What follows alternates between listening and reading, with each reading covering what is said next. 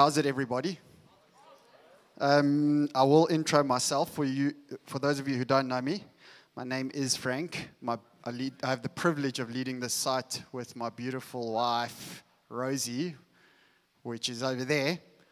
And we have been off for the last 2 months because we've just had a little girl, Sia. And she's 2 months old, and I'm sure you guys can see I've become a bit of a father figure over the last couple of months. But it is what it is, hey? You know, sleepless nights, new life. It's amazing. I wouldn't have it any other way. So thanks so much, guys, for giving us time off. And thanks so much for keeping this place running. It's not Frank and Rosie. It's not the elders, and it's all of us together. You know, I walked in here this morning. If you haven't been upstairs, please go, because it's like night and day. I mean, what the Lord is doing upstairs is incredible, but also what the Lord is doing here. I mean, that worship was incredible this morning.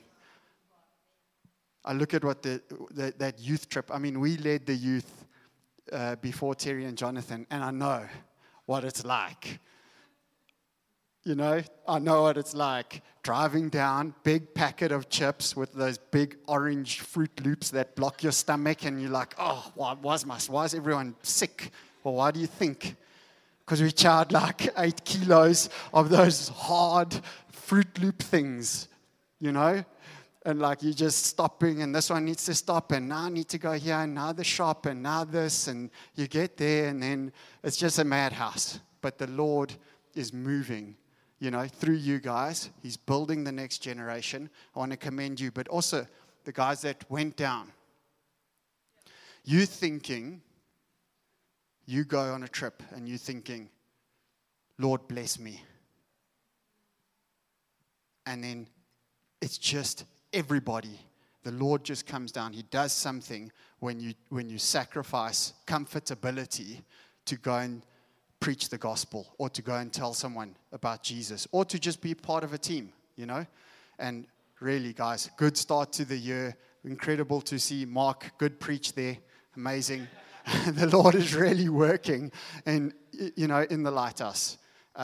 So yeah, that's a bit of a, just coming back after 2 months. I believe there's been some good sessions here, some good meetings, and the Lord has really been moving. So I want to start off with what I'm feeling for 2024. Just as me, personally, as a husband, as a father, as a worker, as a leader, I just want to present to you what I'm feeling for 2024. But I also want to say, I think it's God's master plan for everybody. And that's why He's just reminding us of it. So I want to start off with a question. Why do you think God would choose you? Or choose to save you? Why would He select you? Or me? Why? Just ponder that for a minute. Just think about really, like, what do I have to offer? And you might have quite a bit to offer.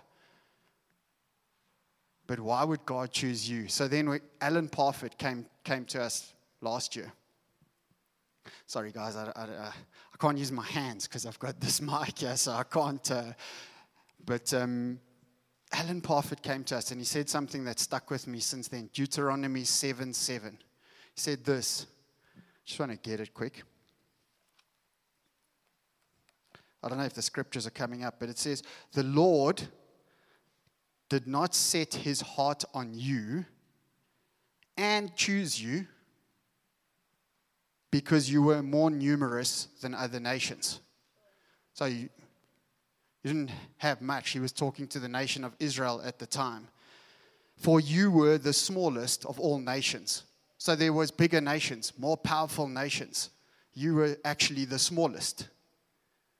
So it says, the Lord did not choose you or set His heart upon you because of that. Rather, that's what Mark said, simple.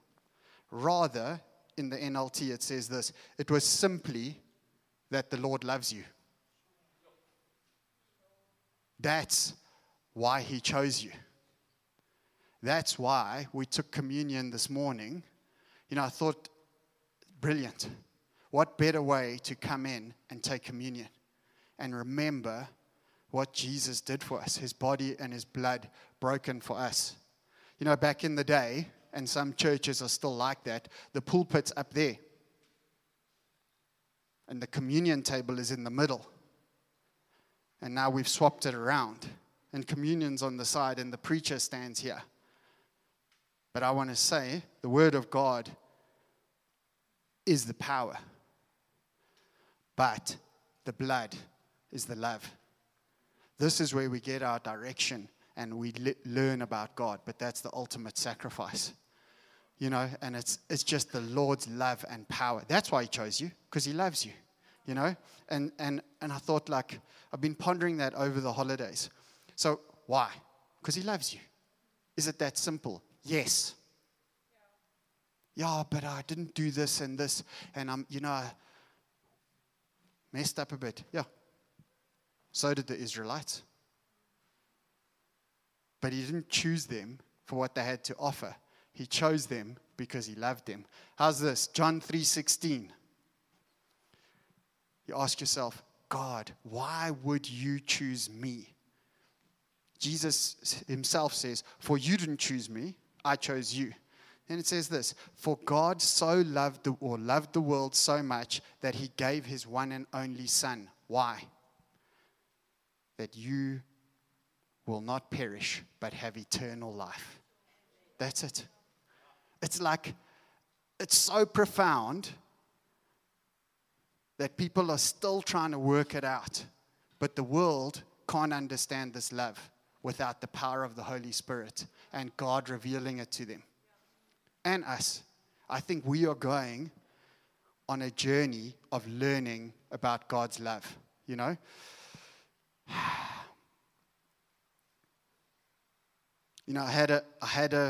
had a small moment of wow, like a little revelation of how God loves us. We were at Ishaka. It's burning. It was hot, sunburnt. We were there going to watch the dolphin show. Dolphin show's cruising. Get some popcorn, pull in there. We're chowing. I feel something in my mouth. I hear and I'm like, that was a bit of a hard kernel.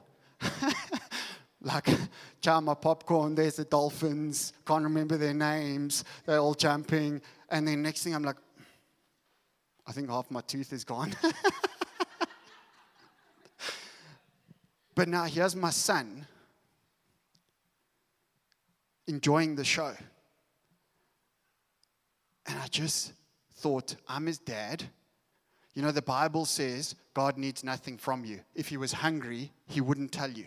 If He needed something, He wouldn't ask you.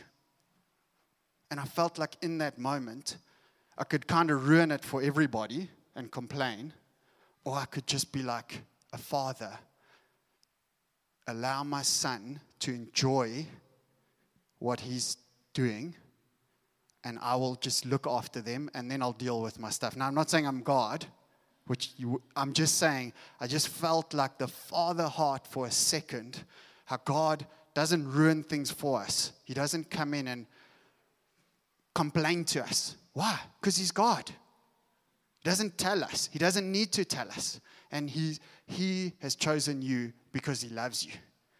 I don't know. It just felt so, why would God choose to save you? Because He loves you. Okay? So save from what? What would He save you from? What is He saving you from? Do we know?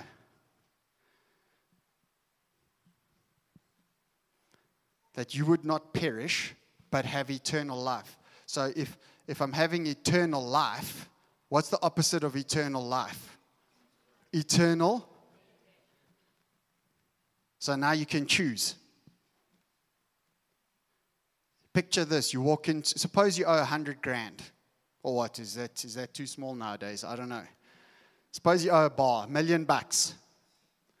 You must pay, what's the date? 21st. You must pay on the 29th. You must appear at the bank and tell the guys, either I've got the million or there's a problem. You don't have the money. You walk into the bank, $1 million. You're praying. You've been asking your wife, what should you do? She says, do the right thing. Go there and tell them you don't have the money. I say, thanks. Shouldn't we borrow? She says, no borrowing. You go there and you tell them. You walk into the bank. The bank manager says, oh, Frank, $1 million. Oh, that debt's been paid. By who? No, it's just been paid. Don't worry about it. You can go. Oh, let me take another $1 million. That's how we. No, you feel. No. What do you mean? You start asking, what do you mean it's actually been paid? The guy says it's been paid and you don't owe anything more. The guy came in and paid it. What more must I say to you? And then you start thinking, but what did I do? Nothing. Actually, I ran myself into debt. I ran myself into trouble. I pulled us all in here, and this guy comes in and pays my debt and wants nothing for it.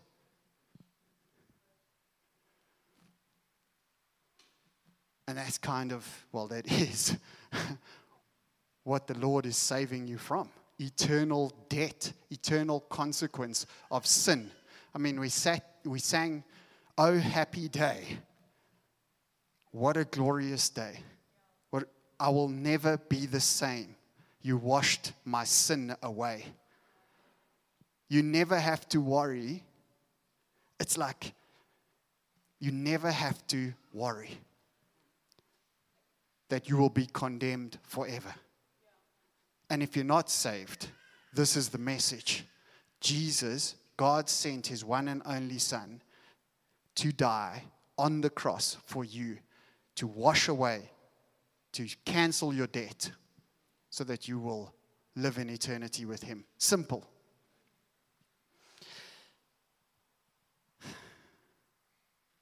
But there's one thing. God's love. And Gibbo shared it this morning, and I thought it was brilliant. That's what sent Jesus to the cross. It's exactly that. The Father's love. There was a story. Was it Isaac and his father was about to sacrifice his son. And I believe in that moment, God knew, I know what it's going to feel like. Stop. Because for a father to sacrifice their son, it's unfixable. You've taken a piece of, for a mother, you've taken a piece of that person away. And God does it, sacrifices his son for you and me and your mate and that oak around the corner and the guy at the shop and the people at the gym and the oak who's robbed you and the person who stole from you. And so God's love sent Jesus to the cross. So I want to share two things, and then we're going to pray. Paul, the Apostle Paul, Paulinho, he wrote quite a bit of the New Testament. And so if you'll go with me to 1 Corinthians 12, from verse 12, right? And I'm going to read quite a bit of scripture, but it's going to go, it's quite simple scripture, so I think it'll go pretty, just read it with me if you have your Bibles. In mine, the title says, "The Church as One Body with Many Parts." Okay, so let's read this. The human body has many parts, but the many parts make up the whole body, just like a car. Try driving with 3 wheels. You're driving a tricycle. You're not driving a car. The church has many parts, but the many parts make up one body. So it is with the body of Christ. Some of us are Jews, some are Gentiles, some are slaves, and some are free. So he's saying, some of us are Greek, some of us are Italians, some of us are Poros, some of us are from Edenvale, 1610, but we have all been baptized into one body by one Spirit. So you can say what you like, you can disagree with a couple of things, but there's one thing you can't disagree on, is that you have all been baptized into one body by one Spirit. And we all share the same Spirit. So if you've given your life to Christ and you've been baptized, and the Holy Spirit, if you've had a baptism of the Holy Spirit, it's the same Spirit that we all share. So that makes us have some common ground. Yes, the body has different parts, not just one part. If the foot says, I'm not a part of the body because I'm not a hand, that does not make it any less of the part of the body. So the foot can say, I'm not a hand, but it's still attached. But try do squats on your hands. And try do pull-ups with your feet. You can't. You get what I'm saying? If the whole body were an eye, how would you hear? Or if the whole body were an ear, how would you smell? That nice chow on a Sunday when you walk in after church. But our bodies have many parts, and God has put each part just where He wants. How strange a body would be if it had only had one part. Yes, there are many parts, but only one body. The eye can never say to the hand, I don't need you. The head can't say to the feet, I don't need you. In fact, how's this? Some parts of the body that seem weakest and least important are actually the most necessary. It's a big one. Especially in the church, in the house. The man walks in. I'm home, and I'm hungry, and I'm thirsty. I'm here. And it's fine to work hard and to provide, and you must provide. But I've seen families that maybe lose someone, a mom. The whole family's destroyed. She was just keeping that family together completely. And the whole family crumbled because she was the fabric of that family. You know what I'm saying? And some parts may seem the weakest. And it's like what Ian was saying. 17 years someone was praying for him. I don't know who, but I wouldn't be surprised if it was some lady quietly who nobody knew about that was praying for his salvation.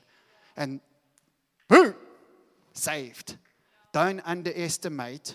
Don't think because you don't see, because you can't see the part in action, that it's not covering ground and taking ground. The parts that may seem the least or seem the weakest are actually the most necessary. Not important, they are necessary. You need them. That's another story. We might continue this in part 2.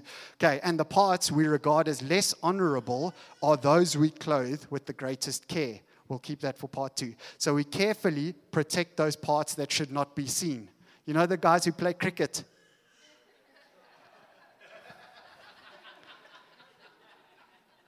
Because otherwise we're going to have an ANA, and then we got problems. So we need to protect them, look after them, cover them. This is, okay, we need to move on here. And the parts we regard as less honorable are those we clothe with greatest care. So we carefully protect the parts that should not be seen, while the more honorable parts don't require this special care. So God has put the body together such that extra honor and care are given to those parts that have less dignity. This makes for harmony among the members so that all members care for each other. So I'm just putting this quickly together. I'm showing you that the body of Christ is put together harmoniously. What does harmony mean? It's beautiful. It's just like this. I walk into the house, I'm hearing a sweet angel's voice. Beautiful. Rosie's singing on the piano there. And it just sounds perfect. Now, if you had walked in there when I was singing, that's not harmony. That is something else. So, the harmony among the members so that each member care for each other. If one part suffers, all the parts suffer with it. That's why I don't like wearing pluckies at the coast in a house that I've just walked into and I don't know where all the furniture is. Because I'm telling you, on the first day I smashed my little toe and I ruined my whole holiday because my toe's like this. Blue, the smallest little thing. But it destroys everything. Can't run, I'm limping around the beach, can't catch waves because I nicked my little toe. If one part suffers, the whole body suffers. Men will attest to this. A tiny little virus. It's called the man flu. It's unseen. And you get that thing and it just puts you down. And the whole world comes down with you. Because one little part suffers, the whole body suffers. We need to be together. One guy goes down, you pick him up. Oh, it's beautiful. All of you together are Christ's body, and each of you is a part of it. Here are some of the parts. Going through them quickly, not touching on them. First are apostles. Second are prophets. Then third are teachers, then those who do miracles, those who have the gift of healing, those who can help others, those who have the gift of leadership, those who speak in unknown languages. Then he says this. Okay, so here's the list. Now, are we all apostles?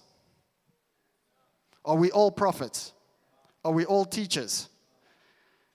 Do we all have the power to do miracles?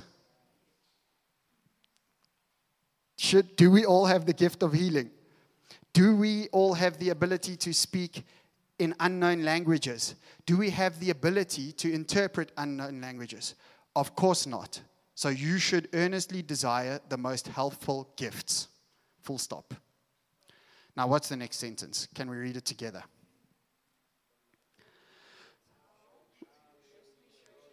Sorry. Okay, let me say it to you. But now, let me show you a way of life that is best of all. So I've explained all of this to you. The body is together. It works harmoniously. Everything works beautifully together, in sync. We help each other. Part goes down, we help it. Now, guys, that is not just the church. That is your business. That is your family. That is your circle of friends. If you've ever been in a CrossFit competition and you're trying to carry the worm and lunging, and the last guy is not in harmony, that worm becomes very heavy. Instead of the weight being distributed by 4, the one oak in front's carrying the whole thing and everyone else is coasting along. And sometimes we need to help the guy. So he's saying all of this, and then he says this, but now, let me show you a way of life that is best of all. And this is where we go. If I could speak all of those languages of earth and of angels, but I didn't love others, I would only be a noisy gong or a clanging cymbal. If I had the gift of prophecy and I understood all of God's secret plans and possessed all knowledge, and even if I had such faith that I could move mountains, but didn't love others, I would be nothing. If I gave everything I had to the poor and sacrificed my body, I could boast about it, but if I didn't love others, I will have gained nothing. And this is what I want to focus on for the next 5 minutes, and then we're going to close. Because this is what I believe for 2024. Have you heard the song, 1965, Can't remember the lady's name, but it goes something like, what the world needs now is sweet love. That's what the world needs now. It was true in 1965. It was true in 2,000 years ago when they put Jesus on the cross, and it's true today, 2024. People don't care how much you know until they know how much you care. They don't care about all these things. They want to know that you love them. You can come home. Let's move on. Love is patient and love is kind. Love is not jealous or boastful or proud or rude. It does not demand its own way. It is not irritable, and it keeps no record of being wronged. Like that bank manager. Guy walks in, pays somebody else's debt. It does not rejoice about injustice, but rejoices whenever the truth wins out. Love never gives up, never loses faith, is always hopeful, and endures through every circumstance. That's what the world needs. That's what I need. I need that. But let me tell you, you can't force that. I'm going to love this person. Yes. Sometimes for one day, maybe, you can kind of conjure something up, but you can't keep it up unless the Holy Spirit, the power of God, you ask God, God, help me to love, not better, not more, to love like you. Then you'll start seeing, you'll look at someone, and the tears will come to your eyes because all the judgments are gone. And you're seeing what God is seeing. So let's look at this. See, quickly, don't confuse love with lust. Lust is kind of an emotion, but it's a selfish one. It's for you. Everything you do is for you, and then you're saying it's love. But that's kind of lust. That is jealous. That is envious. Oh, why does this person have this? Let me do this, and But love is outward. Let me do this for them so I can get what? Nothing. What does God ask from you? Nothing. Oh, it blows my mind. It blows my heart, my emotions. Let's go through this list, and then I want us to pray. So the Bible says God is love. Right? God is love. So if you say, Frank is loud, you are attributing loudness to me. If you say, Frank is slow and unfit at CrossFit, you are attributing that to me. So if you say God is love, you are putting that attribute on him. And that's what the Bible says. And there's many attributes. You should go and study them. Attributes of God. How's this? It's actually incredible.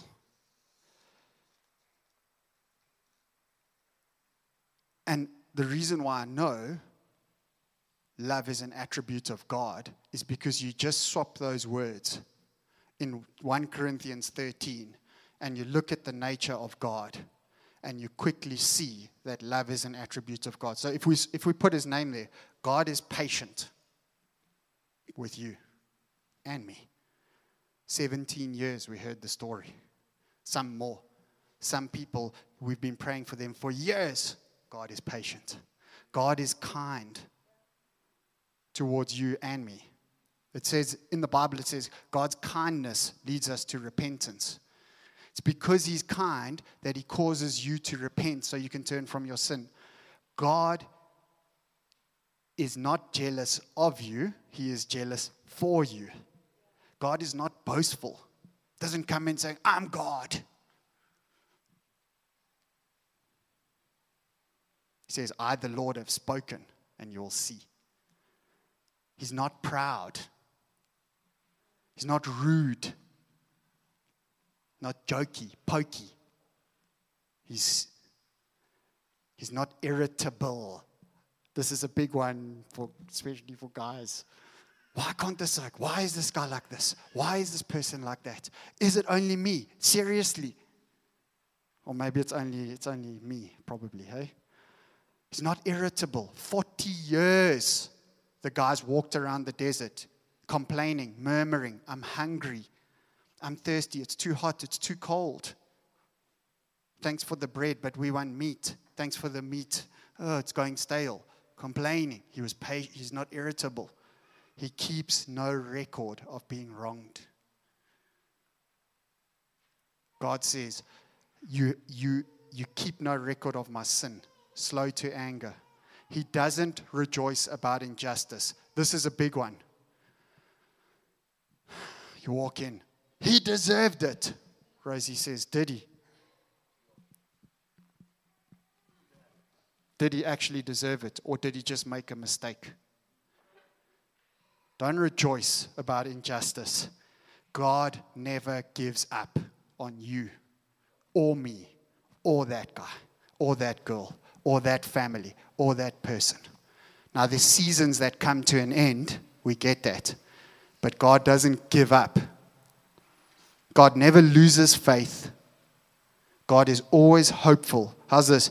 He who began the good work will continue it until completion. And the last one. It says this: love never gives up, never loses faith. It is always hopeful and endures through every circumstance. God endures through every circumstance. Even the plan that you made that went out of God's plan. We know God works all things for the good of those who love them. And of course, the greatest love story is that He sent His Son to die for us. That is the ultimate endurance that will endure through every circumstance. If you think of the worst thing that can happen, you can be in debt, you can do all these things, but eventually you die. And that would kind of cancel itself for your life. But you now have to suffer the consequence of death, which Jesus erases on the cross and gives you eternal life. Death, you have no. Where is your sting? And so I want to say, I believe this year, 2024, the world, and it's not this year, it's every single year since creation began, this planet has needed God's love. And even more so this year. And I would love for us to stand firstly, if you can, stand with me. I would love for us to pray that God would change something in us. Can we bow our heads?